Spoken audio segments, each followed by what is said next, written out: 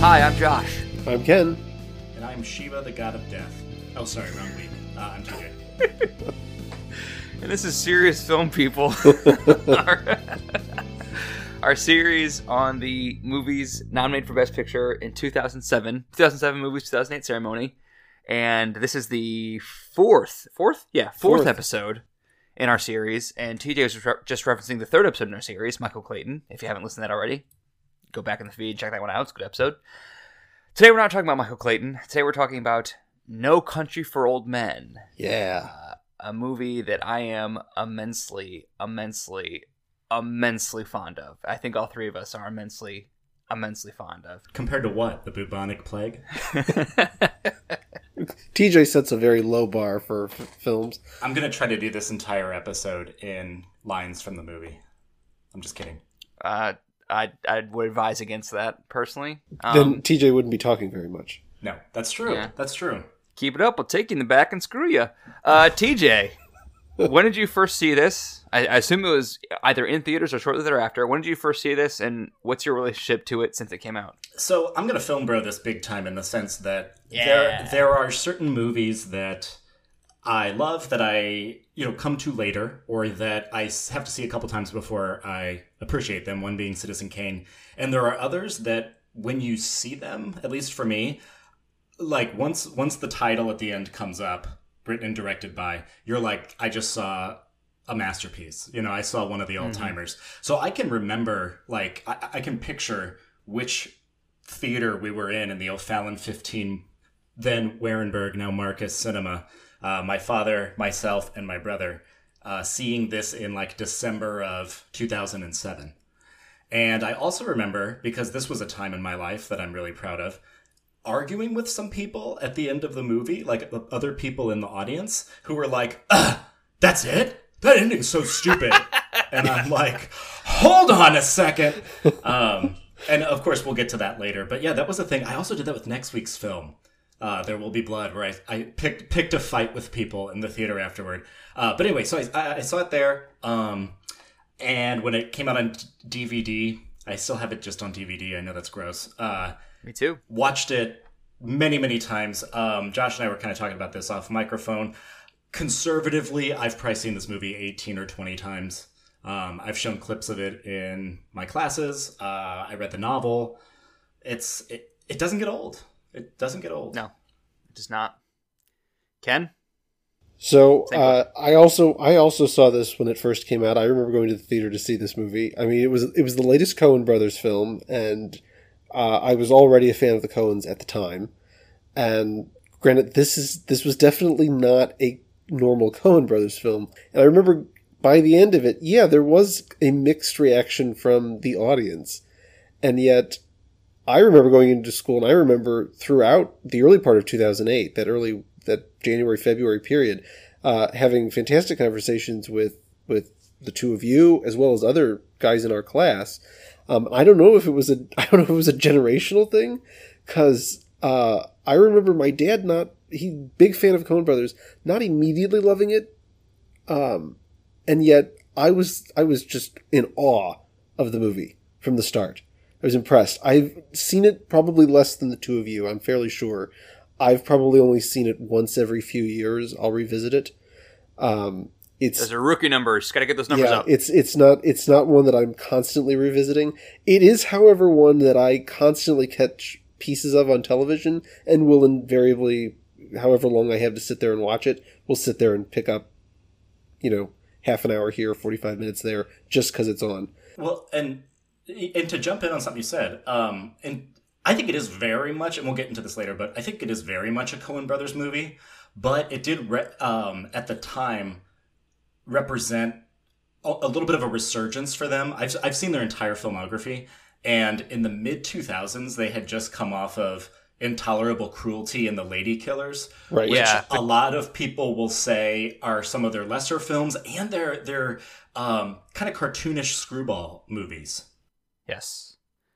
So they had, I think, Oh Brother Where Art Thou, which was what, 2000? 2001? 2000. Oh Brothers 2000. Was like the last great Coen Brothers entry before this, which was 7 years before this. The Man Who Wasn't There is awesome, I was just about to say, that's like 2001? Okay, yeah, 2002? that's true. Yeah, that's true. the point to be taken. This was certainly the darkest and least humor-filled Coen Brothers movie since Blood Simple, probably, since the very first. But it is very funny.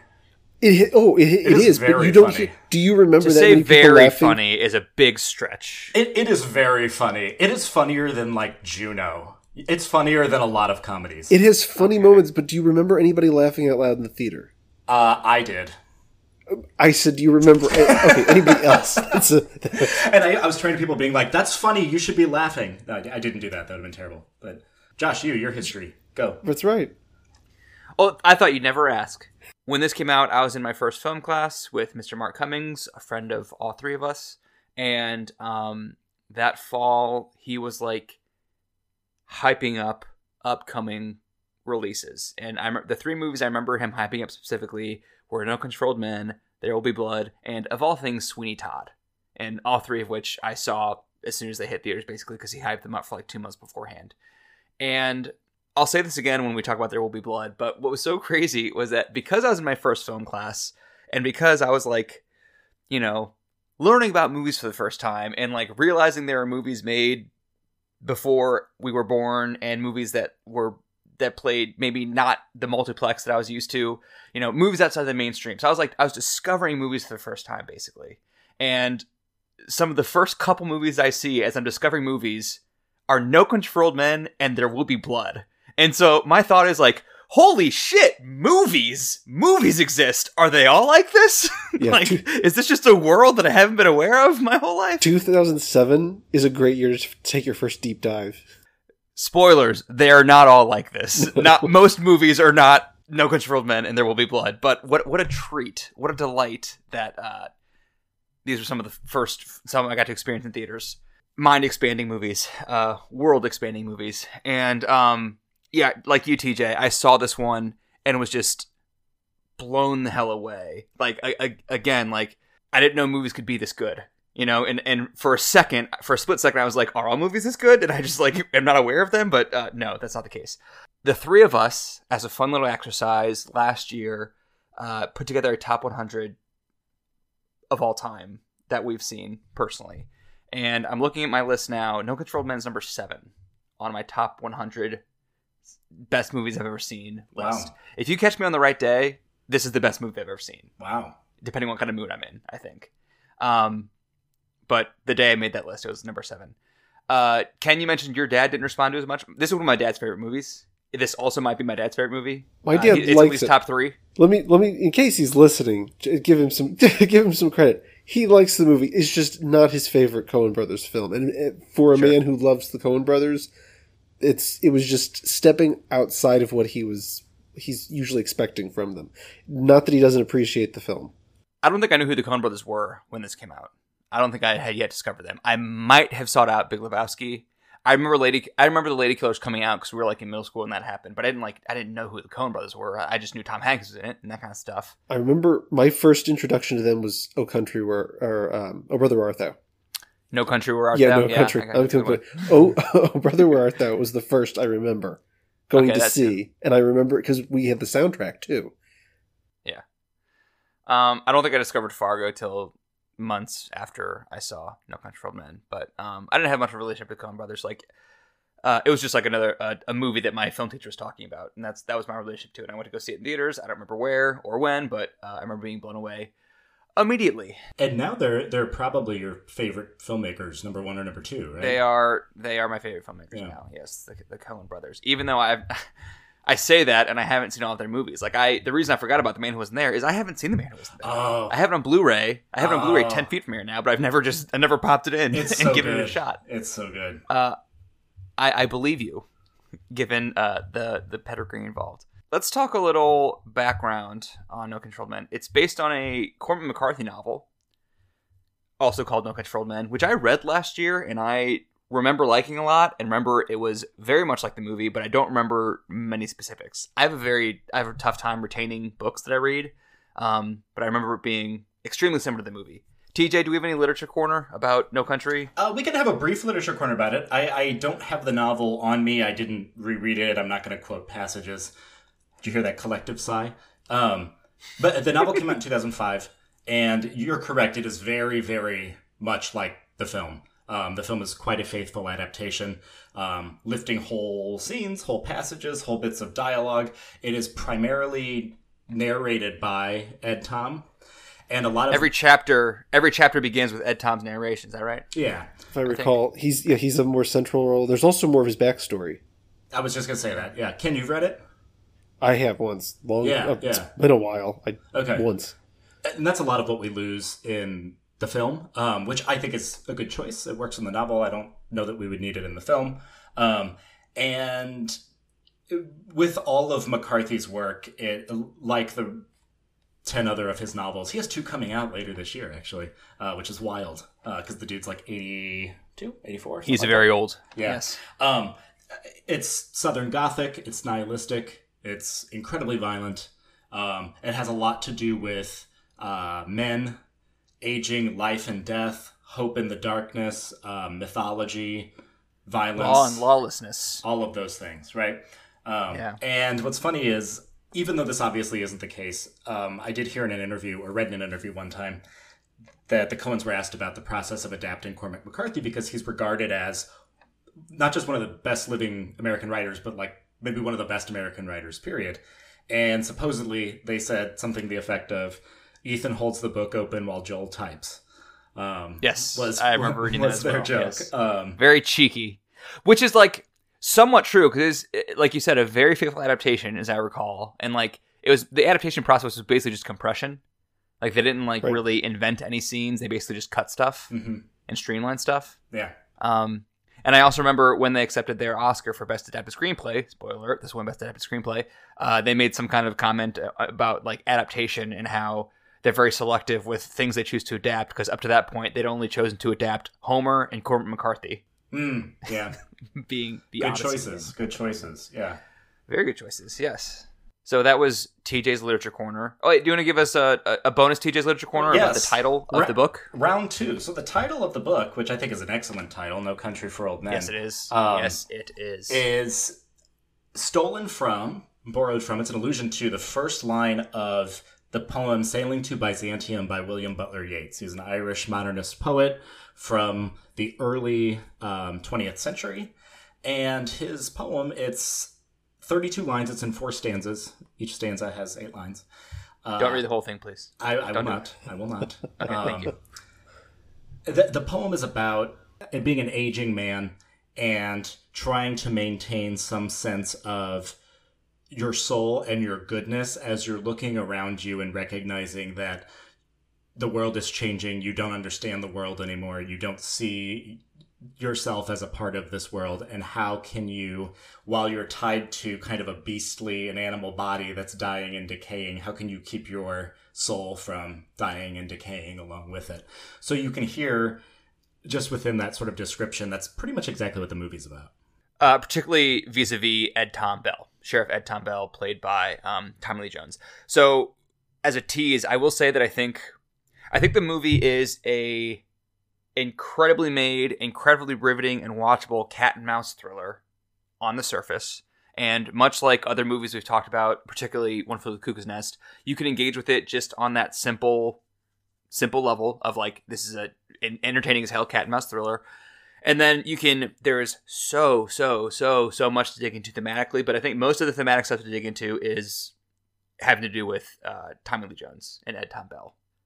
We can talk about that more as we get into it. And that's where I think people sort of misunderstand actually what the film's about. One of the great bait and this will come later, but I'll just say this. It is his story. It's Ed Tom's story from the beginning through the end, and I think some people's frustration with where certain plot lines go and how the film ends comes from not recognizing that. Right. Well, it opens with his narration. It ends with him talking about his dreams. And arguably, Llewellyn's story ends with an anticlimax. And the actual climax of the movie is a non-showdown between Ed Tom and Anton Chigurh. So it's Ed Tom's climax, basically, is the climax of the movie. I agree, though, that I think that if you're not willing to engage with the Ed Tom of it all, you're going to be disappointed by the ending, probably. And maybe disappointed by several things, but we'll get to that. As I said, adapted from a novel by Cormac McCarthy. It was made for $25 million, made $172 million at the box office, which is like really good. I mean, I realize it won Best Picture, so, you know, they usually do decent business, but also split between 43% domestic and 57% international. That also surprised me. That surprises me. Yeah. The fact this doesn't seem like a movie that would travel that well. Right. Yeah. It is a surprise to see that many people outside of North America went to the theaters to see this movie when it came out. Yeah.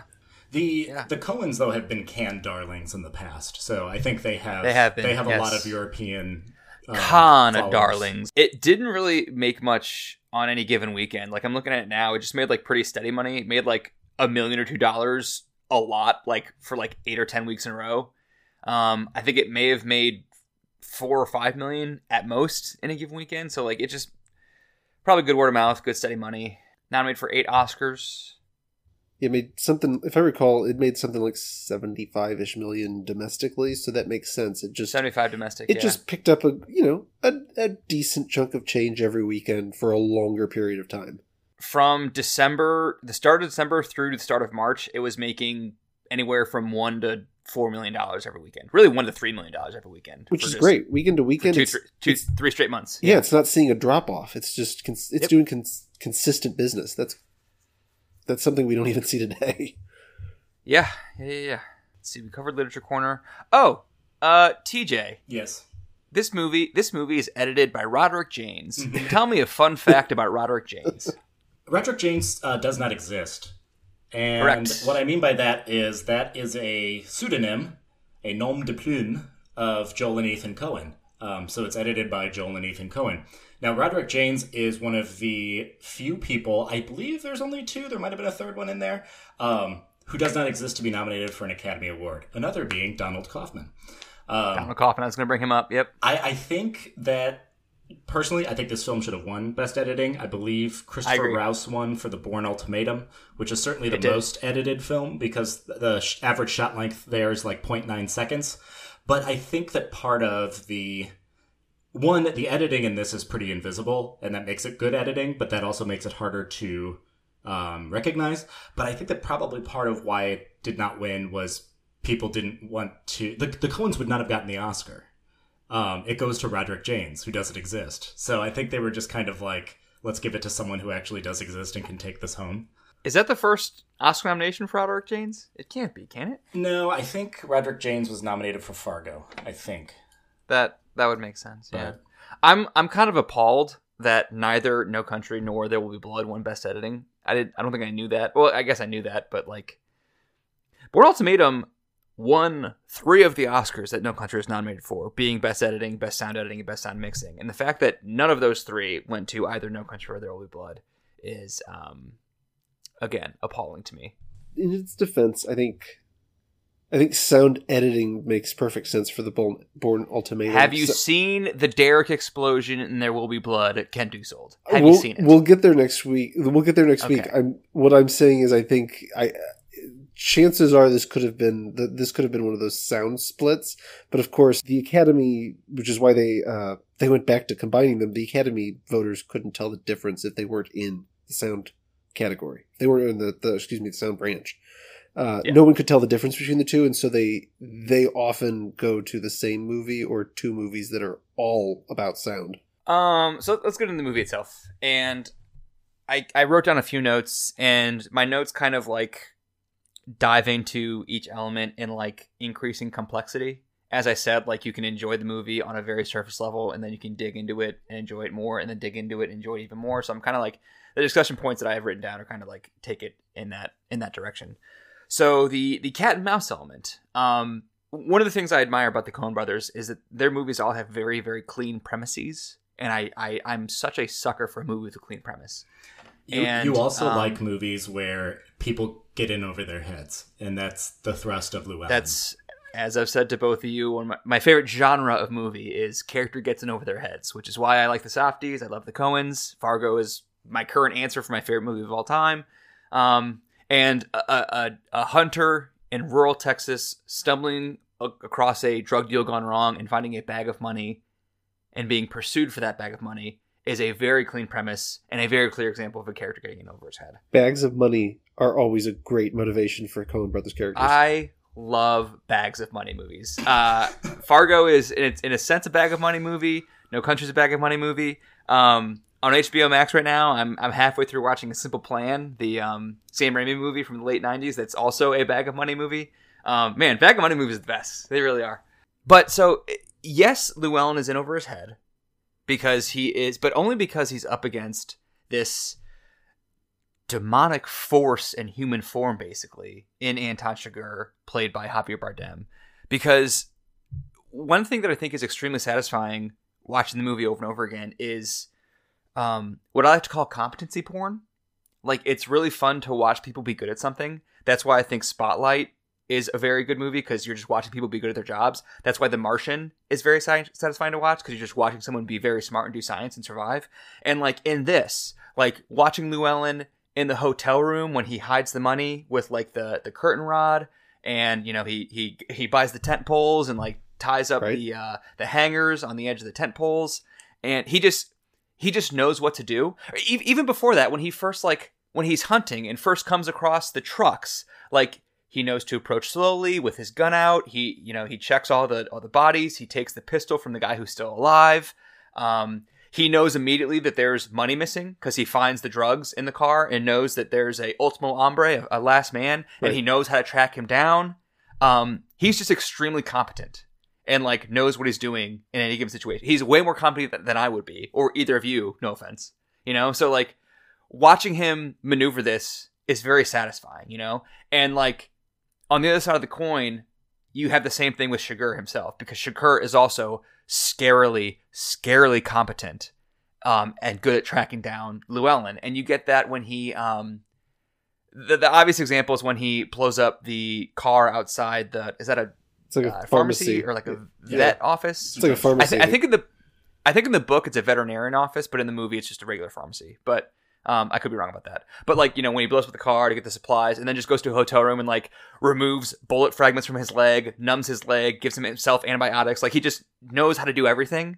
And I'm so in awe of that. But even before that, like when he goes to the hotel room before he shoots 3 Mexicans, something that I didn't understand what he was doing when I first saw the movie, but now that I've seen it 10 times, I get it. He goes into his own room and he does 3 things. He checks how quickly he can turn the light on when he comes in the room, because his plan is to just go in there, turn the light on, and start shooting. He checks the thickness of the hotel room walls, so he can tell if he can shoot through them or not. And he checks the layout of the closet in the bathroom to see where people might be hiding in this room when he goes in there.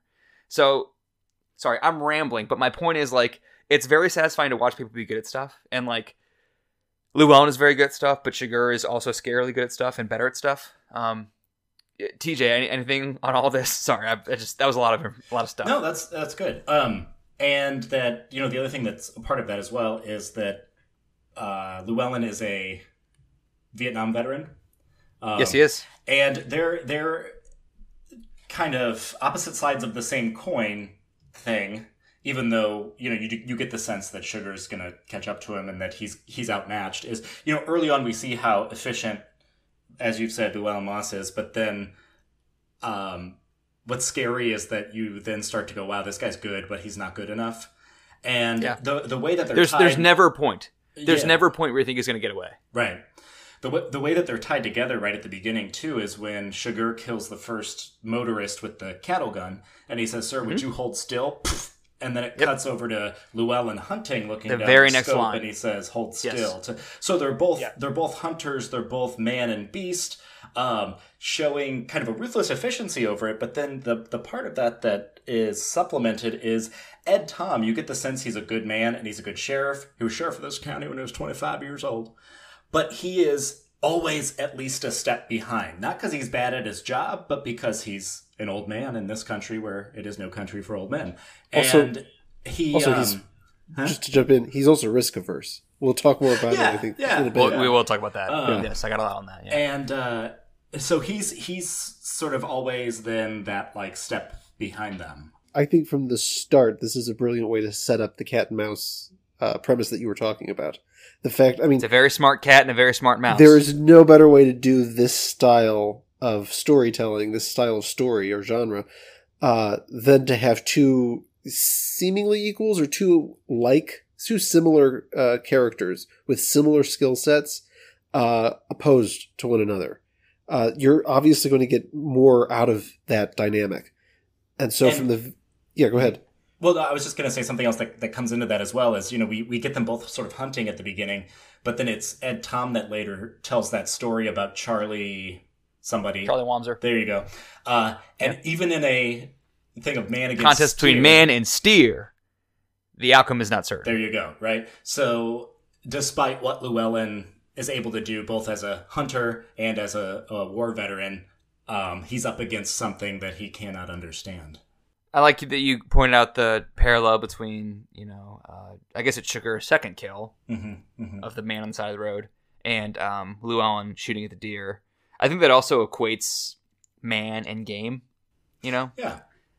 It equates man and animal. Yeah, Ed Tom talks later, but of course they don't kill him that way now. They just have the... Bolt goes in this deer's head and sucks right out, and the animal never knows what hit it, is what he says. Yeah. Captain Bolt pistol. Mm-hmm. I think it's also very appropriate that Sugar has a weapon that can be described in such a way.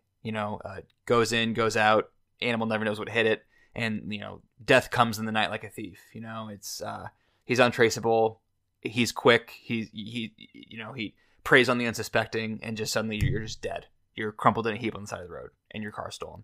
I'm going to shift gears real quick into the filmmaking. I think that, I don't have to tell you guys the Coen brothers are some of the best technical filmmakers around. They got Deakins behind the camera in this one. One of two films he's nominated this year for Academy He's double nominated this year, lost them both somehow. I mean, not somehow. Like, dude, I get how. Those two of his best works, no question. They are two of his best works. The sound design. There's no music in this. Or there's very, very, very little. There's 16 minutes of music. And most of that's got to be credits, I imagine, right? That's including credits. Yes, 16 minutes including credits. I think there's music. I think there's like a very, very, very slight cue that maybe I'm mishearing it, but during the coin toss scene, there's a very slight music cue. And then when Ed Tom comes upon Llewellyn at the hotel after he's been shot by the Mexicans, there's definitely music there too. Are there no spots there's music that you guys know of, TJ? Not that I recognized, but it very sparse. Very sparse. Yeah, on purpose. I mean, Carter Burrell, who's the responsible for the score of this film. Mm-hmm. I mean, I love his music. Even he is kind of at times in this film. It's hard to tell where he ends and where the sound editors step in, because a lot of this film, the where you would normally have music, instead the film is relying entirely on some kind of sound, some kind of noise or sound in the film, whether it's footsteps on the wood floors of the hotel, or the sound, even the transponder serves as music. The beeping. Yeah. And I always love the scene of Llewellyn in the hotel, using a bolt cutter to cut the hangers and to saw off part of his shotgun, and the stickiness, the duct tape around the tent poles. Like, there's a lot of sound design there. It's very loud. Even though there's no score, it's the clicky and the clacky and the rippy. It's all good stuff. You can't beat the clicky, the clacky. Yeah, the clicky and the clacky and the rippy. Yeah. Speaking of subtle filmmaking pieces, the coin toss scene, there's an extremely, extremely slow push in on Sugar's face during the coin toss scene, and that's one of the few times there's any kind of push in.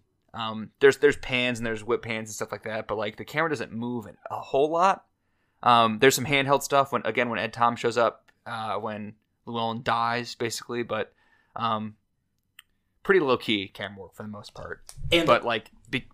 Yeah, well, and I think that's in keeping with what we've described as the kind of minimalist style of the soundtrack as well, and the importance that silence plays. And this is an interesting, when we talk about adaptation, a lot of the time people just talk about oh no, they cut nearly headless Nick out of Harry Potter. I'm so upset. But what's really interesting about this adaptation is those are cinematic aesthetic qualities that mirror and graph qualities of McCarthy's writing style.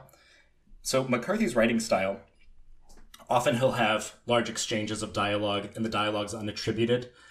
He often doesn't use punctuation, and instead opts no quotation marks ever. Right, instead opts for polysyndeton, which I don't know what that means. That's when so instead of saying like, I ate bread, comma, milk, comma, and eggs, you would say, I ate bread and milk and eggs, no commas. You just keep the ands in.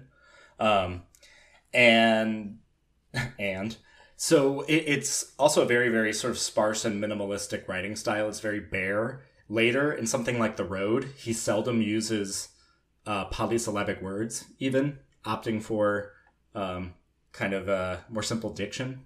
So can we talk about, in terms of directing, I brought this point up with Michael Clayton, that one of the things that impressed me about the directing in that film was the casting. The casting in this film, in a lot of Coen films, is incredible. You have the three principals, which we can say more about, but that being Javier Bardem, who wins an Academy Award and gives a pretty iconic performance. Tommy Lee Jones is my favorite part of this movie. He's insanely good in this movie. The more I watch it, the more I appreciate him in it. Yeah. Sure. Josh Brolin.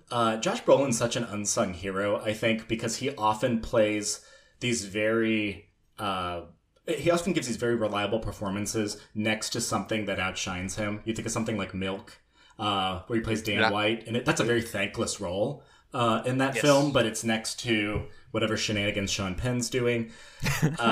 Even his biggest role, Thanos, you don't actually see him really. So, and he played George W. Bush and managed to do that without making George W. Bush into a total cartoon or straw man. Yeah. So I'm quite fond of Josh Brolin. But even the smaller performances in here, Tess Harper as Ed Tom's wife, Kelly MacDonald is amazing in this movie. So good. Carla Jean, Barry Corbin, who plays Ed Tom's uncle, is fantastic. And then even the roles of the tent pole guy, or the woman that's like, did you check his trailer? I can't give out no information, sir. Those people that have three lines. It's got two double beds. They're perfect. They're perfect. Yeah. All of the little character performances, all the little character actors in this film, they really embrace the there are no small roles kind of mindset. Because even as we were talking about earlier, the gas station sequence. Oh my gosh, that doesn't work without that guy. Right. It's it's such a brilliant performance from one scene. Gene something, but he's brilliant. My one complaint, this is my one complaint about the film. Gene Jones, by the way. There you go, Gene Jones. Beth Grant plays Carla Jean's mom. Yes. And she's fine, but I don't understand why they cast a younger woman and put her in old woman makeup, because it's very distracting to me. That's a good point, yeah. I think she gives a fine performance, but it just is kind of... The seams are visible there. Sure, yeah, because she was in her 50s probably at the time. So it's the wig and the wig stands. Yeah, the wig stands out. She kind of fits into the universe of these characters, but the wig, the kind of her appearance is a little distracting. She's also kind of the only character that I feel like her dialogue feels written to me, and everyone else, it just sounds like it's coming straight from their brain out of their mouth. But for her, it sounds like she's reading a script. She sounds like the only. Let's be honest. She sounds like the only character that might have been written for a Intolerable Cruelty, for example. Another kind of sillier, more obviously comedic Coen Brothers movie. Stephen Root, Woody Harrelson. Stephen Root, Woody Harrelson. Yes. The last thing I want to say about the filmmaking stuff is it doesn't hold your hand, which I always appreciate, and that may bring a lack of clarity on first viewing on some aspects, but when you've seen this movie as many times as me and TJ have, and I assume Ken too, you pick up on stuff. I got this on first watch, but just a nice detail that it's easy to overlook is. The first time Chigurh's in the hotel room after he shoots 3 Mexicans and is looking for the box, there's a close-up of his hand as it comes out of his pocket, and he's got his coins, and he grabs a dime, and he uses the dime to unscrew the screws on the air vent to get the air vent off, so he can look inside the HVAC for the bag. And then at the end of the movie, all we need to see is the air vent with a dime next to it, and we know that Chigurh got the money. That's the only confirmation that it was Chigurh himself who got the money and not the Mexicans who killed Llewellyn. Is just showing us the dime. I think that's good stuff. Likewise, the way that the film uses editing later to... It's a pretty brutally violent movie, but it also shortcuts. But progressively less so. Progressively less so. It gets progressively less violent. I think perhaps the nastiest kill is the first one, the choking with the handcuffs. Yes. Perhaps. Certainly the most intimate and in-your-face kill. And the longest, right? It takes other people just get smoked, but I mean, he shoots the three Mexicans in the hotel room, and it's extremely violent, but it cuts away very quickly. Yes, right. You don't get any cuts. Right. It's a lingering, and it. I mean, it's the full murder from beginning. I mean, from the moment he attacks him through to when he is strangling him so hard that it literally cuts his throat. Yeah, and then by the end of the film, film, cuts his wrists. Then all they need is him checking his boots, which I want to talk more about that later. Or can you get those crates out of the bed of your truck, and then cut to him washing the feathers out of the back of the truck? Yeah, exactly. Llewellyn's death takes place off screen as well. It's a film where you can tell that the directors respect their audience. Not saying that everybody watching the film is going to love it. Not every member of the audience is going to get it, but it respects its audience to appreciate it for what it is, and it appreciates its audience's intelligence. Like, those who are going to enjoy this film, they don't need to be kind of guided. They don't need to be told everything that's going on. I like what you said, TJ, about him checking his boots, because there is also a trails of blood motif in this. Notably, Llewellyn shoots at some deer in the second scene of the movie, hits one in the hindquarters, but it doesn't die. It runs away with the herd. So he's down where the herd once was, and he's following the trail of blood, and it's going forward in the direction that he's walking, in the direction where the deer just ran off to. And then he comes across a trail of blood that's crosswise, that's going laterally in front of him. And he's like, well, that's not from the deer. That's something else moving in a different direction. And that's when he looks over, sees the dog, and then notices the dog is moving away from something. So he goes the way the dog came and finds the trucks and the drug deal gone bad. And then also, Chigurh takes off his boots to approach the hotel room to ambush the Mexicans. When he shoots Carson Wells, very notably, there's a shot of Carson Wells's blood approaching Chigurh's boots, which he casually just lifts and puts on the bed in a very chilling but kind of cool moment. And then there's several shots of Boots walking after the hotel encounter where Chigurh and Llewellyn shoot each other. Basically, there's a great shot of Llewellyn walking towards the border, and it's a shot of his boots, and blood is pouring out of his boots as he's walking. And I think we probably get a similar shot at some point of Chigurh as he pulls his boots off after he gets the supplies from the pharmacy, and just blood pours out of his boots. And then finally, as TJ said, the only indication we have that he killed Kelly MacDonald is he walks out of her house and checks his boots for blood before continuing on. It's so great. It's so good. It's such a great moment, because you're not sure what happens. It cuts to him walking out, and the moment he checks, you're just like, oh well. Bye, Carla Jean. I know what happened in there. Yeah. Just a footnote. We have to talk a lot about that scene later. Yes. Sure. You're talking about the scene with Carla Jean, or just the shot and the successive one, the last. Okay. Well, let's talk about it now. Okay. So this is presumably months after, Llewellyn is killed by Mexicans, and then Chigurh comes back to the hotel later that night after Llewellyn's killed and gets the money, and Ed Tom also comes to the hotel room late at night, and they have a non-encounter basically, and then presumably months later, Chigurh shows up at Kelly MacDonald, Carla Jean's house, and does what, TJ? Well, he's waiting in her bedroom on the chair, and she says immediately, I knew this wasn't over, and I knew you were crazy when I saw you sitting there, right? She says, I don't have the money, and he says, I have to kill you, I promised your husband, and that's some sort of absurd logic to her, but it calls back to when Carson Wells tells them, he has principles. They're messed up, but he sticks by these principles, and he would kill you just for the inconvenience of it. So he shows up with her there, and this scene, for me, upon watch 12 or whatever, I finally was I think I understand this now. Yes, obviously he kills her because we see the boot business, but when I first saw this movie, and I think part of why the Anton Chigurh character is somewhat iconic is because he is almost, but not, a figure. He's almost, but not, just a mythical presence that's non-human. He's almost a supernatural force. Yep. I think what's important about the scene, though, is that it underscores that he is human. Not in the sense just because he was hurt, but because the whole time... You mean the scene immediately after this? After the Carla Jean thing. Yeah, but starting here, because she throws him off. He's trying to say, I'm like a Grim Reaper, I'm a form of death. Well, sorry, I flipped it, and I'd like to kill you, but I can't. Yes. And, I have to now. And she refuses. She refuses. She doesn't play his game. To call it. She says, it's not, the coin has no say, it's just you. And then he kills her.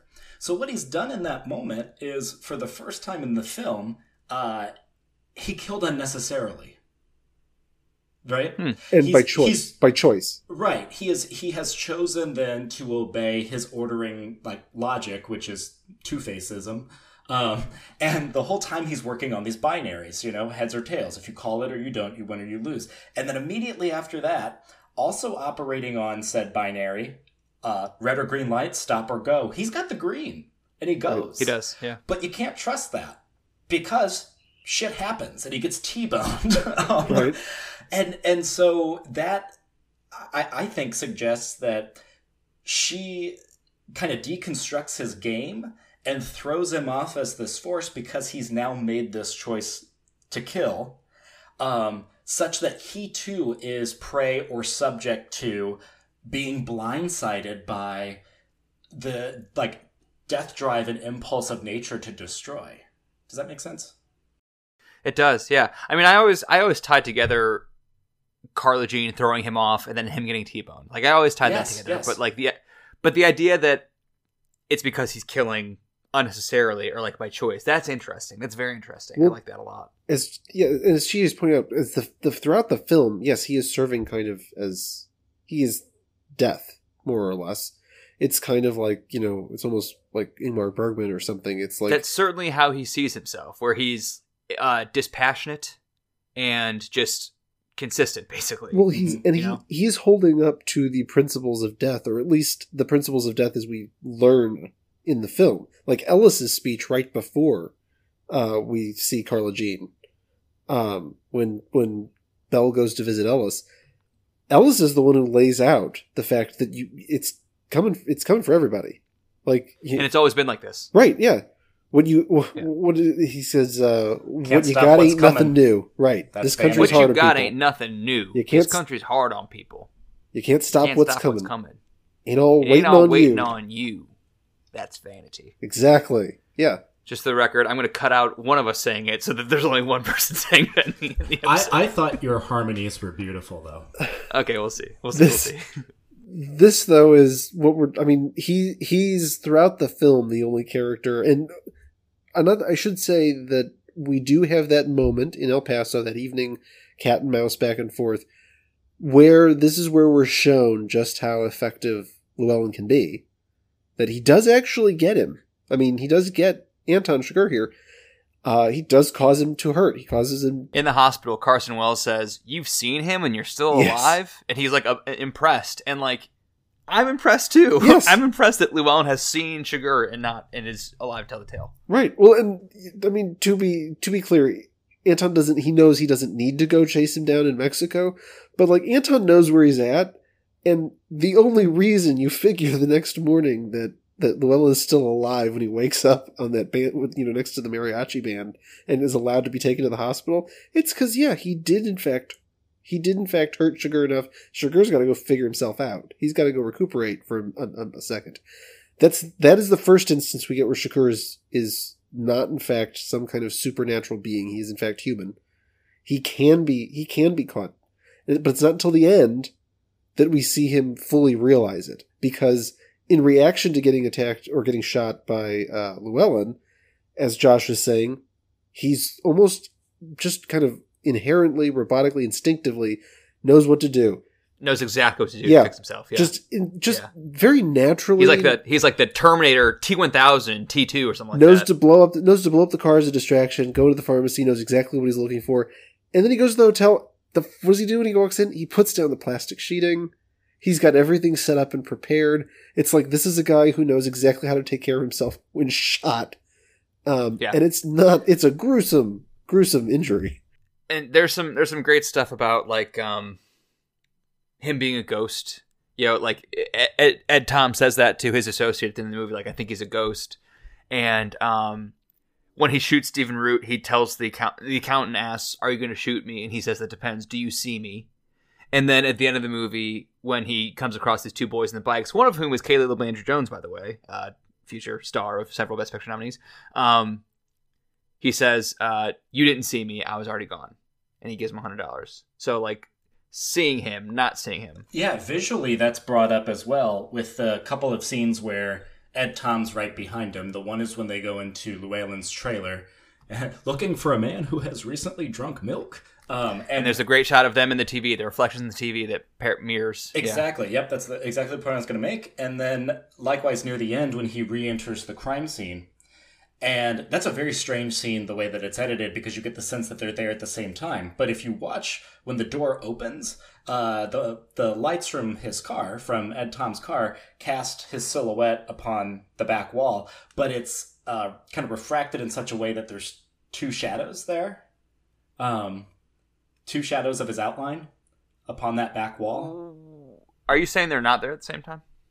I don't think they are. They're not. No, I don't think they are. They're not there at the same time because it shows him standing behind the door. It's cut kind of like reverse shot thing, right? Right. Yeah. But I think that's a kind of like flashback, flash forward. Yeah. Intercutting, isn't That's it? the thing. I was honestly never very clear on that. Me neither. And I'm not totally confident in this reading, but yeah, I don't think Sugar's there at the same time. I don't think so either because when he comes in, he checks the room. Completely checks the room. He doesn't, though, is the thing. No. He walks in, never once turns around, check behind the door, for example. He just walks in and walks straight to the bathroom. But when he opens the door... and looks at the door. The door fully swings open, though. There's no room for a person to be behind the door. It fully swings open to the wall. I mean, there could be. I don't really know. I don't really know how much room there is behind the door, between the door and the wall. He's up on the ceiling like Spider-Man.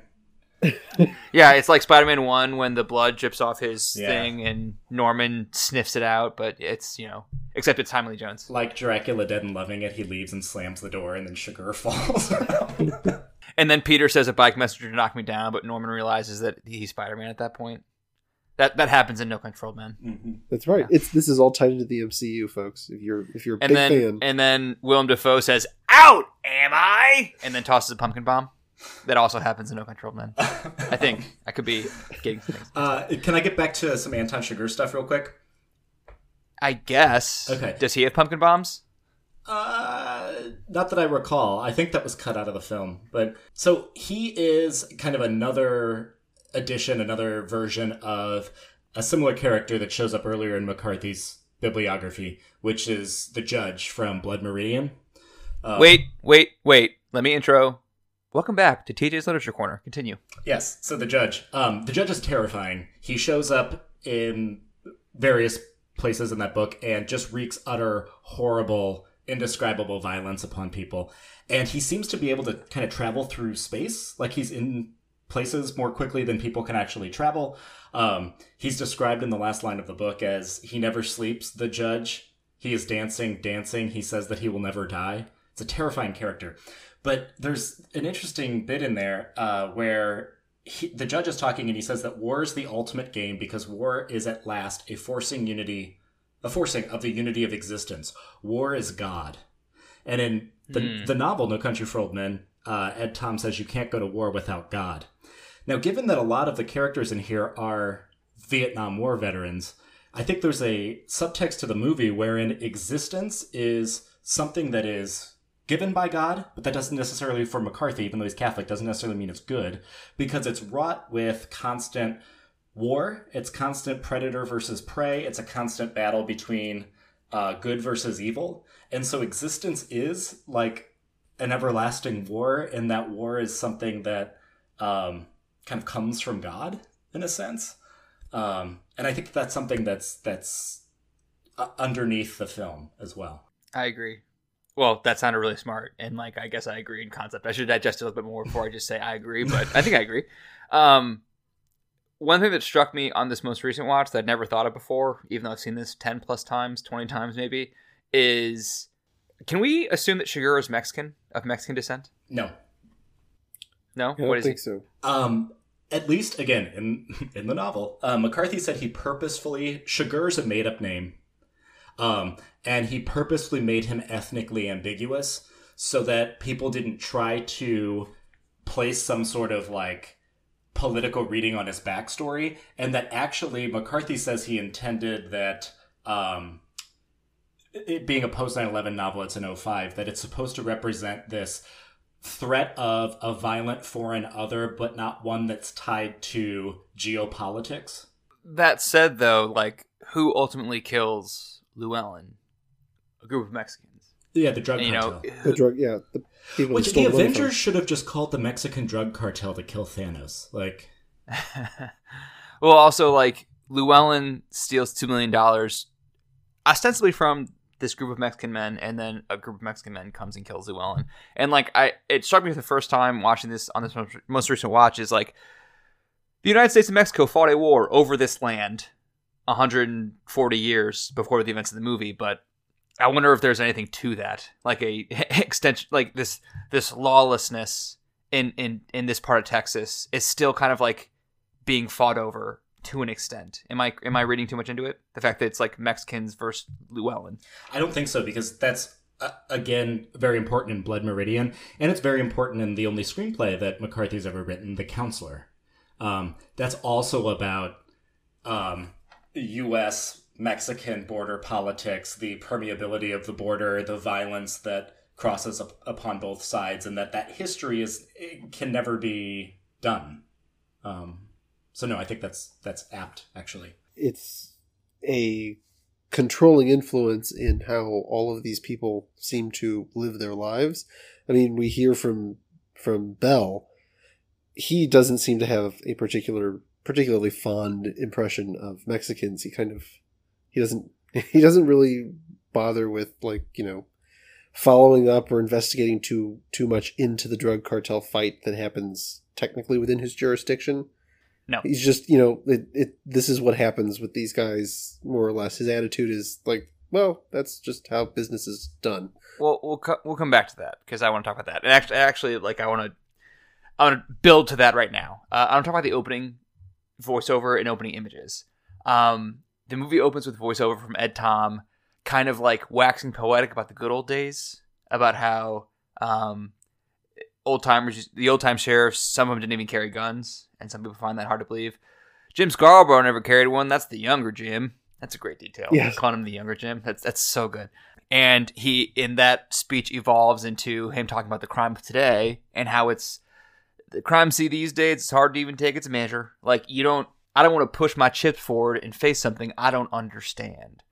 So what he's saying is, it used to be a simpler time. You didn't have to carry a gun, but now the crime nowadays seems more evil and more incomprehensible, And notably, as he's giving this narration, and I wish I could cite where I first read this. I think it was on RogerEbert.com, but it wasn't Ebert himself. It might have been Matt Zoller's site or something like that. He was talking about the opening images and how, like, the first image is barren land with the sun kind of just rising, and there's no, like, man-made anything in sight. It is just nature. And then the next shot is also just nature. The sun's a little bit higher. And then the next shot, there's a fence.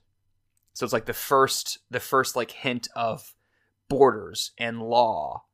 And then the next shot, there's like one of those windmills that we see. And like you're seeing more signs of civilization. And like it progressively gets from like untamed to civilized to an extent. The shots progressively show more and more of mankind until eventually you get the cop car and the deputy leading Chigurh to the cop car.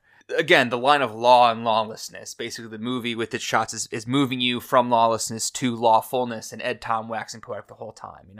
I think that's very interesting. But the narration's about the law having difficulty catching up with what they're up against. And it's interesting that when he says to face something I don't understand, we see a shot of the air tank as he says that, as the deputy puts the air tank in his car. Because at the time, no one in the audience knows what that is for. Correct. But within the next 2 minutes, we're going to see someone get murdered with it, There's something important about this. If I remember this correctly, that's where the monologue in the novel stops, to meet something I don't understand. The Coens added, a man would have to put his soul at hazard, which then ties us to the Sailing to Byzantium poem. And he'd have to say, okay, I'll be part of this world. That last bit, is the part that's added by the Coens, that he'd have to say, okay, I'll be a part of this world. That's a knowing yet passive resignation, which is characteristic of, they often write characters that it seems like they have a lot of disdain for. Arguably, three of the characters that they are the fondest of in their entire filmography, Ed Tom, I think, is one of them. And the other two, I would say, is Lebowski and Marge Gunderson. Yep. And Marge Gunderson, at the end of that movie, she's in the car with Peter Stormare, and she says, and all of this for a little bit of money. There's more to life than a little bit of money, Don't you know that? And here you are, and it's a beautiful day. I just don't get it. And then the dude ends with, the dude abides, right? So the characters they hold closest to them are people that are a part of a world that is more complicated and chaotic than they are, yet they choose to live in it and go on in it and embrace the mystery, to quote Larry Gopnik. Exactly. Yeah, a serious man. Larry Gopnik is another example of this character. Yeah. It's arguable about whether he actually gets there or not, but and that's Ed Tom. Okay, I'll be a part of this world. I don't get it, and I'm putting my soul at hazard, but what's the alternative here? Well, you say that, and yet, as Ken alluded, and as we can talk about now, is Ed Tom's on the sidelines for most of this movie. It's always a step mostly back. by choice. He's a step back on purpose, intentionally. I mentioned competency porn at the top of the discussion about how both Llewellyn and Chigurh are extremely competent. Ed Tom is also very competent. Yes. Like when he and Garrett Dillahunt, who's awesome in this as well. I don't think we mentioned he's so him good earlier. in this. But... I love... Oh, Sheriff, we just missed him! We got to circulate this. Garrett Dillahunt, I read, was almost cast as Llewellyn. He auditioned 5 separate times. Yeah. To be Llewellyn, and then they gave to Brolin instead, but they cast Dillahunt as Wendell. Is that the name of the deputy? Yeah, he had a good Wendell? year. That don't make a whole lot of sense. He's also in Assassination. Yeah. Yeah, Assassination he of Jesse 2 James. roles in Deadwood, which was like 3 or 4 years earlier than this. He's a really fine character actor. I really like him in the Assassination of Jesse James. I love him in this. He's good in Winter's Bone. 3 years later, another Best Picture nominee. I forgot he was in that. Yep. Wow. Yeah. Whatever happened to him? He's great. Yeah, he's a great character actor. He still pops up from time to time. You'll see him on a television show or a movie. Just in he just pop in. Always thrilled to see Garrett Dillahunt. But my point is, though, the scene where he and Wendell go to the backcountry and like find the shootout, the drug deal gone wrong. Like they know exactly what happened. Like they're like, all right, we got execution style over here, Wild West over here. This was 2 meetings. Like they're on it. Like they're good detectives, despite being like podunk small town local law enforcement. They're very intelligent, and they even shot the dog. Hell's bells. They even shot the dog.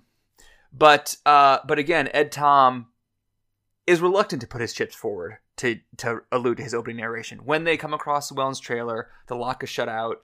He tells Wendell, "Gun out and up," and he says, "What about you? I'm hiding behind you." He doesn't get his gun out. Doesn't say how.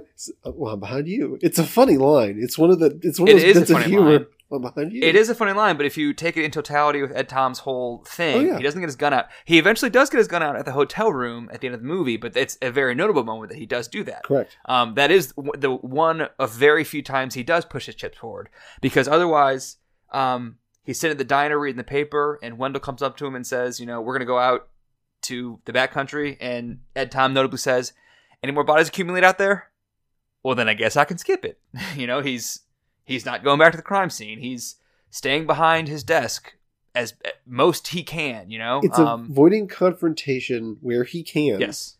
And it's important. You mentioned later on, obviously, at the end of the film, when we do show him remove his weapon from his holster. Like, There's an emphasis on it. There's a shot of the gun being removed. He is going to be prepared. He's prepared to use it. But it's even in the little things, like when he's in his office, he has his secretary basically running point for him. Like, she's the one who's going to call his wife to tell him where he's going so that he doesn't have to do it. She's the one who has to tell the DEA agent off, basically. He doesn't want to deal with the DEA agent and pushes him off as far as he can. And in that same scene, the only time we ever see him become aggressive in his pursuit of anything and really be right on top of something is something he recognizes, which is a guy traveling down the highway. An improperly secured load of dead animal carcasses. he knows that. No, those are human carcasses, I thought. Are they human? That was the people from the backcountry, Okay. I'm pretty sure. That was the Mexican that's right. It bodies was, yeah, that's from the right. drug He's deal. bringing the thing, yeah, he's bringing the bodies in from the backcountry. But to your point, though, when he springs into action and puts on a stern face, it's when people are already dead. You know? Right. It's well, and he knows not properly securing the corpses. He knows how to Good deal job, with it. Ed Tom. Yeah, he knows how to deal with that, though. He knows exactly what that is, and he knows how to deal with it. And he also knows he's not in any danger following up the guy in the truck. Well, and he tells Ellis, I feel overmatched. He does. Yeah. We'll come to that. We'll come to that in a second. You know who he is? This is just a nugget that has nothing. It's not relevant, but he's Detective Somerset from Seven. He is. Yeah. That's a good pull. Does the title refer to Ed Tom Bell? Yeah. TJ? Mm-hmm. Yeah. You could also argue it kind of refers to Llewellyn because Llewellyn does push his chips forward and dies. He does not grow old. And Ed Tom does kind of arguably sits on the sidelines, does not push his chips forward, and he does grow old. But in a way that, as you just said, he's overmatched. Mm-hmm. He can't handle it out here. That's why he has to retire. Well, that's the thing. It's the idea that, if you survive long enough, and there's a question almost to your question of your competency in a way, like the discussion or the discussion he's having at the table with his wife at the end of the film. Like, he's really questioning whether or not he's really done his dad and his ancestors proud. That's exactly right. Yeah, there's a question of family legacy, and it's like he did survive longer than his dad. He's actually. Do we want to go there now, or do we want to put a pin in that? That's what I was hoping to switch gears into, but if you want to put a pin in it, we can. No, go to it. Go to it then. I didn't know if I should save my comments or not. Ken, like you just said, he said he had two dreams about his father, and he said, I'm now older than he ever was by 20 years, so in the sense, I'm the older man. So you're right, he did outlive his dad, despite maybe not living up to the standard his father may have set, but continue. No, it's just, it's we see both him and Ellis, these two old men, and what do they have to wait for? Like, he's retired, but he's not really, he doesn't seem like he's going to be very content in retirement, but at the same time, he doesn't know what to do out there. Meanwhile, Ellis, clearly an old man who lives in this seedy, rundown house on a large ranch in the middle of nowhere. He's got fly paper hanging from the ceiling. There's cats all over the place. He's in a wheelchair. He brews a fresh pot of coffee once a week, even if there's still some left. This is what you have to look forward to in this part of Texas, apparently. Well, he was also shot, presumably on the job. Yes. And that's why he's paralyzed. So he also kind of encountered something that he couldn't handle. And then tells the story about the man that gets killed in his doorway, overmatched. Their uncle, yeah. But that happened to their uncle in 1909. That's part of Elsa's point. Like, it's always been like this. Yeah. What you got ain't nothing new. This country's hard on people. And this country there is not just El Paso, Texas area. It's the United States. His two dreams. So, first one, I don't remember too well, but it was about meeting him in town somewhere. He's going to give me some money. I think I lost it. I think that represents abdication of responsibility. And that his dad probably would have, if not succeeded, died tracking down sugar in the money. Yes. Right? The second one, we were back in older times. I was on a horse going through the mountains at night. I love this so much. I love this so much. I know people don't like this. Some people don't like this ending. They're wrong.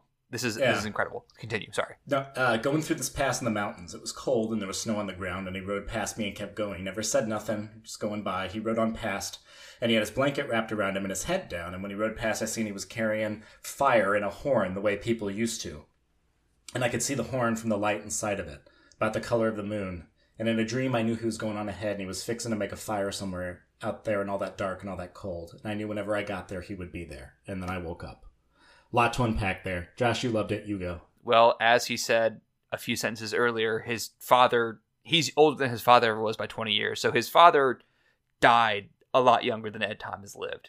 So you can read a clear, direct line of his father riding up ahead of him in all that dark and all that cold. And he's going ahead of Ed Tom in death. And when Ed Tom eventually dies, his father will be there waiting for him, and he's built a fire for him in all that dark and all that cold. But then the final line is, and then I woke up, implies that, like, well, that's a nice thought, but you're fucking dreaming, Ed Tom. That's not how it's going to be, you know. It brings up kind of a religious symbolism, so to speak, but this question of whether or not he's content with thinking or believing that there's an afterlife, that there's a next chapter, that after all of this, that there's, you know, there's something left, and he's trying to convince himself, but then he wakes up. It's a dream. Like the idea that his dad is waiting for him, that there's some kind of I don't know, prize at the end of all of this. There's some kind of peace. I read this a little bit differently. And then I woke up. Could that also mean he got some sort of enlightenment? Could be. He got some sort of peace. He's certainly restless, but I think what, you know, he goes before him in death, and that the symbol of the fire is very important. In The Road, which is McCarthy's next novel, it's about a father and son traveling across the apocalypse. Pulitzer Prize-winning novel. Hoping that they can get to the coast and that something's there. They don't even know what's there. But whenever they encounter cannibals or bad people on the road, the father assures the son, despite the horrible things that they have to do, that they're quote-unquote carrying the fire. And and then they meet somebody who says, well, what about them? Are they carrying the fire? And it's not just, you know, bringing light and warmth, but it's also then this symbol of the goodness of people, right? The warmth of humanity. And so he's saying that, you know, I'm going to die, and I'm living right now in this dark world, and my father went into the dark world, whether it's the afterlife or whether it's this country that's tough on people, and yet he's still out there, and the dark overwhelms, but there is a place of fire, right? There is a place of fire that's waiting for me. Tended by his father. And held in a horn, right? And a horn is what the biblical heralds had. So I think there's something that's like revelatory to this apocalyptic vision that he's having at the end. I also have to point out that I think his father's only mentioned twice in his final dreams and also in the opening. Right. He says, my father and I were sheriffs at the same time, him up in whatever county, me down here. I think he was proud of that. I know I sure was. I just wanted to mention that. I don't really have a point. I just wanted to bring that in. That's right. Yeah. But so Josh, I'm going to throw it back to you. You said, I love this. It's a perfect ending. Those people are stupid. I remember there was in the theater a audible, ah! That's exactly what it sounded like. Made by 30 people who are not serious film people complaining about, this didn't end in a shootout between Tommy Lee Jones and Javier Bardem. Why is this a perfect ending? Well, as we said, thematically, the movie is Ed Tom Bells, you know? And, like, him reckoning with his own capability and also, like, what's out there. And what's out there is Anton Chigurh and, like, that unstoppable, unspeakable evil, you know? And, like, him reckoning with the fact that he can't handle that. And so he's got to take a step back. And, like, I think, Ken, you said he's going to be restless in his retirement. That's, like, that's text. Like, that breakfast conversation he has with his wife, he's already restless. We're not reading into that. That's there in the movie. I think it's a perfect bookend to the opening narration, which I always found interesting. And again, like, this movie's a push-pull of law and lawlessness, of good and evil. And I think it's a fascinating, summary is the wrong word, but note to end on in that push-pull is Ed Tom reflecting on these things, reflecting on his father, and reflecting on what they're up against, what all good people are up against, if you want to get a little more philosophical about it. And I think to build on that, some part of what's frustrating about it is this is a neo-Western or an anti-Western. Yes. And what this ending solidifies then is that the lawman, what traditionally would have been the John Wayne figure, comes to a resignation, literally from his job, but also in a passive acceptance, that there is a limit to the frontier, that good may not always triumph over evil right away, and that the myth and tradition of what sort of law and what sort of morals is going to take hold is a whole lot more complicated than previous visions of the West and American mythology. Also, it's a film about a man who is reckoning with the fact that his time has passed. Like, to the sense that throughout our lives, every generation or every group, they are responsible for the times in which they live. And there's always this push-pull, right? Well, he's now beyond the point of being able to participate really in this. Like, throughout the film, the two strongest characters we see and really fighting this out is obviously Chigurh and Llewellyn. They're both about the same age, and they're the ones having it out really in the film, while Bell is, as we said, kind of on the outside. And because he's at the end of his career. And the title of the film, No Country for Old Men, as TJ says, comes from a Yeats poem in which he's referring to Byzantium, which is often, you know, heralded as one of the great periods of human history when there was kind of a perfect balance. Like, it seems that the generation at the time was learning from the predecessors and, you know, operating with full knowledge and skill and capacity from everything that come before them. Whereas in this film, we get at one point when he's in El Paso at the diner with his counterpart in El Paso, the El Paso sheriff, and the El Paso sheriff is like, what's wrong with people now is you got people wandering around with green hair and bones in their noses. Bones in their noses. Like, which you don't see. Right? Yeah. Correct. But this is like, it sounds on one hand like an old man just, you know, complaining about the youths. Especially because it's a period piece. Yeah, this is set in the fact that it's a period piece. This is set in 1980. It takes place in 1980, and like the fact that he's like being alarmist about how like morals are gone from society, and the reason that we have people like Chigurh walking around is because people stop saying ma'am and sir and that kind of stuff. That's what he and Ed Tom are saying. But like, because we're nearly 30 years in the future from this conversation, we know that like people with green hair and bones in their noses is not the sign of societal decay that they think it is. You know, correct. But it is. But they don't understand. They don't really understand it. Yeah. It's beyond them. And Ken, I think this is me rephrasing what you said, trying to understand it. So please let me know if I'm getting it wrong. But I think even with that title, No Country for Old Men, this is also about the fall of the American Empire and the depleting importance of the presence of kind of American domination, perhaps is the word I'm looking for. And I think it's important that two of the characters are Vietnam War vets, which is we lost that war. And they both get killed. We lost that war. And they both get killed. And this is in the 80s. Yeah. It's amidst the Gulf War, which didn't go so well either, right? So it's also, I think, about America sort of becoming an old man and being within a world that it no longer is able to exert its sort of dominant police power over. Is that fair? It can be. I think the term you're looking for is like American exceptionalism.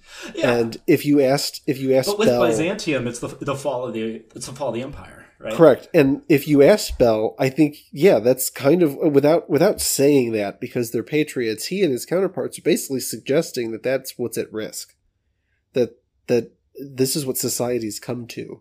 Like, they've got this. Look at all of these symptoms, and then look what you've got in Chigurh. You've got this ultimate evil, this unraveling, and ironically, he is a man of code and principles, theoretically like them. Mm-hmm. But it's something beyond their ability to handle or cope with. What else can we talk about this movie? I think I've hit my topics. I'm going to ask you a really difficult question, or a stupid question. I'm not sure. You said this might be the best movie you've ever seen. Obviously, I'm quite fond of this movie. I love this movie. Why is this maybe the best movie you've ever seen? I think some context is required there. As I said, the age in which I saw it, it really, really, really opened my eyes to like how good movies could be. I'm not sure there's a false note in it, minus like a couple complaints about that one actress's performance and also like the CGI deer look kind of fake. But other than that, it's like, I think pretty, like, you could, I think, study every shot of this and, like, glean information from every shot, every cut, at least in terms of, like, Brolin and Tommy Lee Jones and Bardem's performances. Like, every glance or tick you can kind of read into. I don't know. That is kind of put me on the spot. Well, but it sounds like you're saying, part of it had to do with the time you saw it in your life, but also that, like, kind of everybody's at the top of their game. And to use a Josh Bradley quote, would you say there's not an ounce of fat on this movie? There's not an ounce of fat on it, that's for sure. Okay. You can't. I don't think you could cut a second of this movie.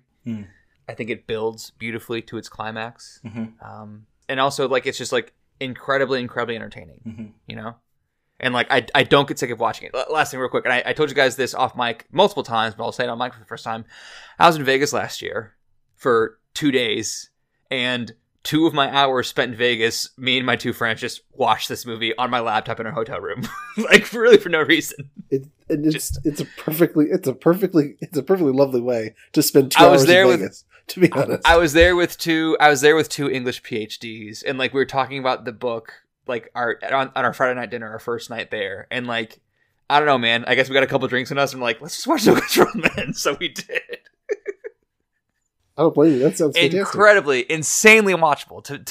For a movie to be that watchable, that's a high bar, I think, in like this past Flying Colors. If we might, coming after our previous episode, which we talked about Michael Clayton, we talked about as close to a perfect script as we think you can get, kind of a dying breed, even this kind of film made for adults. The fact that script is so tight, so concise. Yet we all agree that we like this film better, that we think this film is better than Michael Clayton. It's because this is similarly such a perfectly written story. I agree. From beginning to end, there is, of course, in all these last 3 films that we're talking about between Clayton, No Country, and next week, our final film out of the series, there is incredible tension in each film, and there's not a lot of dialogue considering how long these movies are.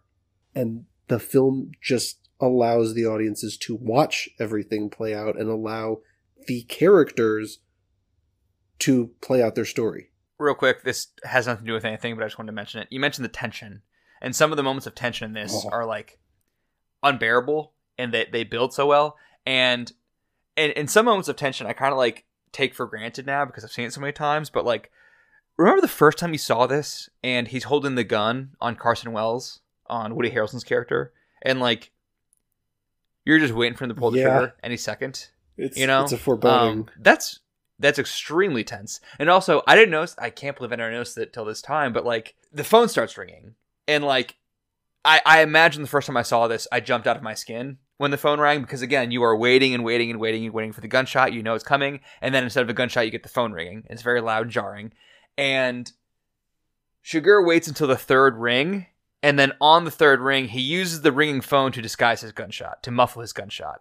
He hears the first ring, hears the second ring to get a sense of like the cadence, how much time there is between rings, and then just before the 3rd ring, he starts to pull the trigger, and it goes off as the 3rd ring starts. So like no one else in the hotel would hear his gunshot because it's disguised by the loud ringing. This is something else. Never picked up on that before. That scene is so perfect because there's that foreboding, and you know the instant he sits down and starts talking to Anton, he starts off by trying to reason with him and offer him money, even though the last time we saw Carson Wells, ATM. 14 grand in it. He was just across the river. He's just in Mexico telling Llewellyn, you can't make a deal with him. Even if you gave him... He doesn't care about money. Even if you gave him money, he'd still kill you. And at that moment, you're like, oh, you're done for. You're doing the exact thing you said can't be done. Because you're done for. Now it's just a matter of when. What else, TJ? I don't think I have anything else. I think I've said what else, Ken? What I wanted to say. I think we could talk endlessly about individual scenes. I think the scenes at both the motel and the hotel are 2 of the most perfect sequences in cinema. I agree. Just also, again, examples of minimal to no dialogue in both of those sequences. It's just perfect tension. So, yeah, I'll say 2 things. Number 1, the scene of the hotel. I'm not sure which is the hotel, which is the hotel. The hotel. I'm thinking the hotel in El Paso. There's the guy at the front desk, and it's all indoors. Motels, you go from outside directly into your room. Hotels, you have to go through like a lobby to get to your room. That's different. So this is the hotel. When he finds the transponder in the money, and then he's sitting up, holding the gun, and then the feet appear under the door, and you can see through the lighting under the door the 2 feet are there, and then he goes and turns the light off. That's so So good. And also incredible build of tension. And he picks up the phone and calls the front desk, and you can hear it ringing. That was what to say. It's after no one answers the front desk phone. He came in earlier when he checked in. He mentioned to the guy, "Call me if anybody checks in looking for." And so and the guy says, "I'll be here till 10 a.m. Yes, I'll be here till 10 a.m. And so when he calls downstairs, and you can hear the phone ringing in the distance downstairs at the front desk, just ringing. And no one answers. You know exactly what's coming. You're just not sure what to expect. And speaking of, Chigurh being a ghost, he's a ghost throughout this sequence because, again, he disguises his feet by turning the light off in the hallway so that you can't see the two trunks under the light of the door anymore. And then, we don't see Chigurh's face for another, several minutes, even though he shoots the lock off. He shoots at Llewellyn as he's climbing out the window. He shoots at Llewellyn as he's rounding the corner. We see at first it's just his reflection when he's walking around the corner. Llewellyn hops into a pickup truck with a guy who immediately gets shot, and then Llewellyn's has his foot on the gas from the passenger seat and trying to duck underneath the windshield and drive, and he gets 4 or 5 shots come through the windshield, again, all from an unseen gunman, because you do not see Chigurh at all. And it's not until, I don't know, a couple minutes after that Chigurh is kind of walking around trying to find Llewellyn, and he gets shot himself, obviously. When talking about that scene, the first time we actually see his face is the moment he's at a disadvantage, and he becomes the prey for momentarily. And he gets shot. Yeah. He gets shot in the leg, yeah. The other thing is, I'm sure all of us spent some time on IMDb trivia boards back in the day. I certainly did. One of them that I always liked is there's arguably a callback to Fargo in that sequence where Llewellyn jumps out the window and then goes back into the hotel and crosses through the lobby to get to the other side of the hotel. And he passes by the front desk and the camera is moving with him, and we just see the empty chair. And presumably the desk clerk is dead just out of view, but that's maybe a callback to Fargo and the toll booth operator as Jerry Lindegaard drives by the toll booth after Steve Buscemi's already been through, and you actually see the dead guy, his legs are in the air in that one, but passing by with a moving camera to an empty chair, I think is a possible Fargo callback. Also some fantastic gurgling of blood in the throat when people get shot. Stephen Root in particular, and the guy in the truck too. Yeah. And the way it's gross, but it cuts away quickly with the flapping arm when he goes to the motel room and shoots the Mexican. His arm just comes off kind of in a very, very brief shot. When he shoots the guy in the shower and he just pulls the curtain. I'll be honest. Pulls the curtain closed and shoots the guy. This is it's also a moment again of kind of black macabre humor. I guess I kind of chuckle at the moment because first of all, it's in character with Anton. He's going to he doesn't want any blood on him. As we see him, as we mentioned earlier about the boots, he's very careful. He just slowly closes it, turns away. After he kills these 3 men, he sits down and takes his socks off because they got blood on him. He peels his socks off. Not a care in the world. TJ, you said it was funny. The funniest line is when he walks back into the clothing store wearing his hospital gown and says, you ever anybody walk in here with no clothes on? No, sir. It's unusual. The way that actor does it, there's no judgment whatsoever in his delivery. Yes. It's the most non-judgmental line, and I can't imagine anybody in that situation not being slightly judgmental, but nope. Shout out to that actor, who I believe plays the Cather Cowboy on Last Week Tonight. For anybody who watches Last Week Tonight with John Oliver. I believe you are correct. Has appeared in that program. Think of that, but yes, you are correct. Cather Cowboy. What a role. Should we talk about the Oscars? Yeah. That seems like a logical next step. This was nominated for Best Picture, Best Director, Best Supporting Actor, Best Adapted Screenplay, Best Cinematography, Roger Deakins, Best Film Editing, Roderick Jaynes, Best Sound Editing, and Best Sound Mixing. As I said, it lost Film Editing, Sound Editing, and Sound Mixing all to The Bourne Ultimatum, which, again, upsets me. If it's going to lose to anything, it should have lost There Will Be Blood, but it lost Best Cinematography to what, Ken? To There Will Be Blood, Robert Elswit. There Will Be Blood, Robert Elswit. And then it won the other 4. It won Best Picture, Best Director, Best Supporting Actor for Javier Bardem, and Best Adapted Screenplay for Joel Nathan. Without doubt, we'll obviously be getting more into There Will Be Blood that is yet to come, and we will have basically the same discussion, I'm sure, next week. I do wonder, and this happens multiple times in Roger Deakins' career. Wonder does he cancel himself out here with both No Country and The Assassination of Jesse James, which not as great a film as No Country or There Will Be Blood, but certainly one of the more beautiful films of his. I'm on record, not on this podcast, but I'm on record saying that The Assassination of Jesse James by the Kyle Robert Ford is the greatest cinematography I have ever seen in a movie, and it did not win the Oscar. Well, that's weird because you've seen The Tree of Life. I have seen The Tree of Life, and Chief Lubeski is really something else.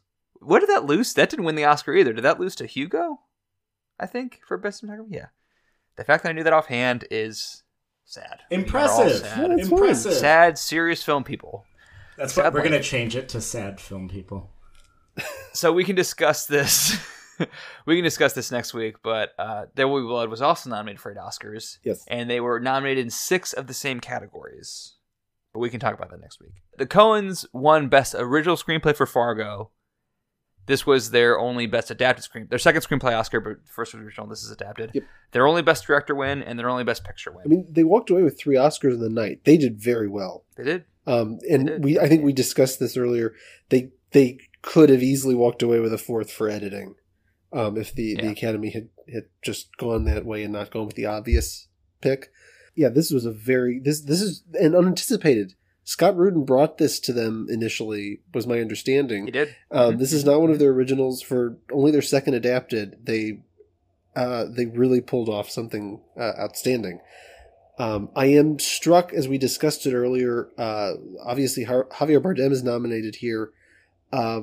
Tommy Lee Jones nominated for Best Actor for his other movie this year, In the Valley of Allah, right. but not nominated opposite Javier Bardem.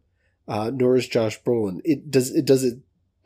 Do you guys wish or kind of a little irritated that nobody else got any love for this movie? For some reason, I thought Josh Brolin did. And looking at it now, I haven't seen Eastern Promises, and I haven't seen In the Valley of Allah, so I can't really comment on Tommy Lee Jones or Viggo Mortensen.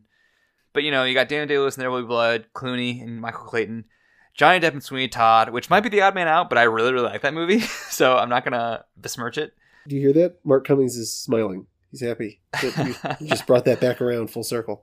But to bring up what TJ said earlier, it's a smaller performance from Brolin. I think he's excellent. He's absolutely excellent, but it's not very showy.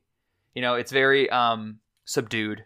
He takes care of business, like his character takes care of business. I love the scene where he's talking to Carson Wells in the hospital, and he's kind of standoffish with Carson Wells to an extent, and Carson says, well, he might go to Odessa, and then it switches to a close-up for Josh Brolin, and he plays it cool for a second. Even though you can read in his face he's panicking, he plays it cool and says, why would he go to Odessa? But internally he knows exactly why he would go to Odessa. That's just a good moment. I just want to shout out. I would have liked to see some love for Kelly MacDonald. That would have been cool. Yeah, because I think supporting actress this year was kind of weak. With no disrespect to Cate Blanchett, Ruby Dee, Saoirse Ronan, Amy Ryan, or Tilda Swinton. I would have loved to see Kelly MacDonald get in there.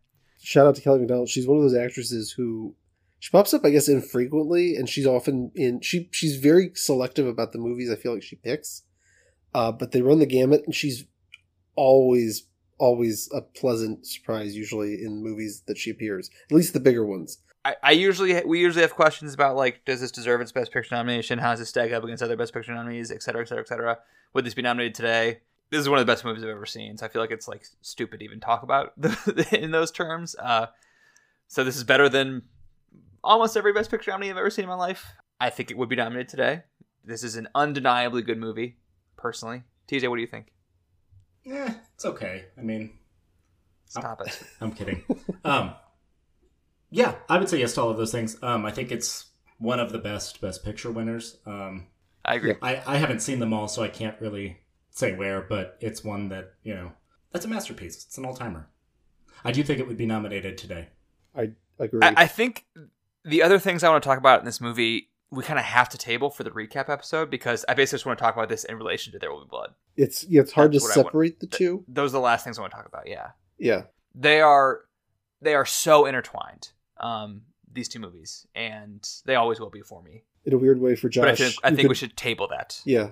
In a weird way for Josh, I guess you could say you could flip a coin to determine which one should win here.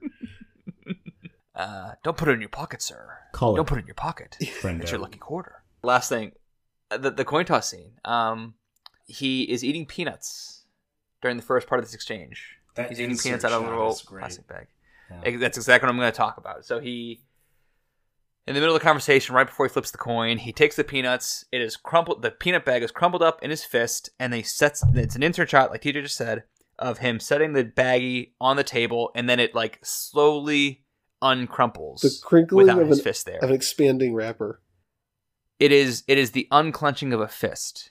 Because just before he does this, he kind of sighs and says, "You don't know what you're talking about, do you?"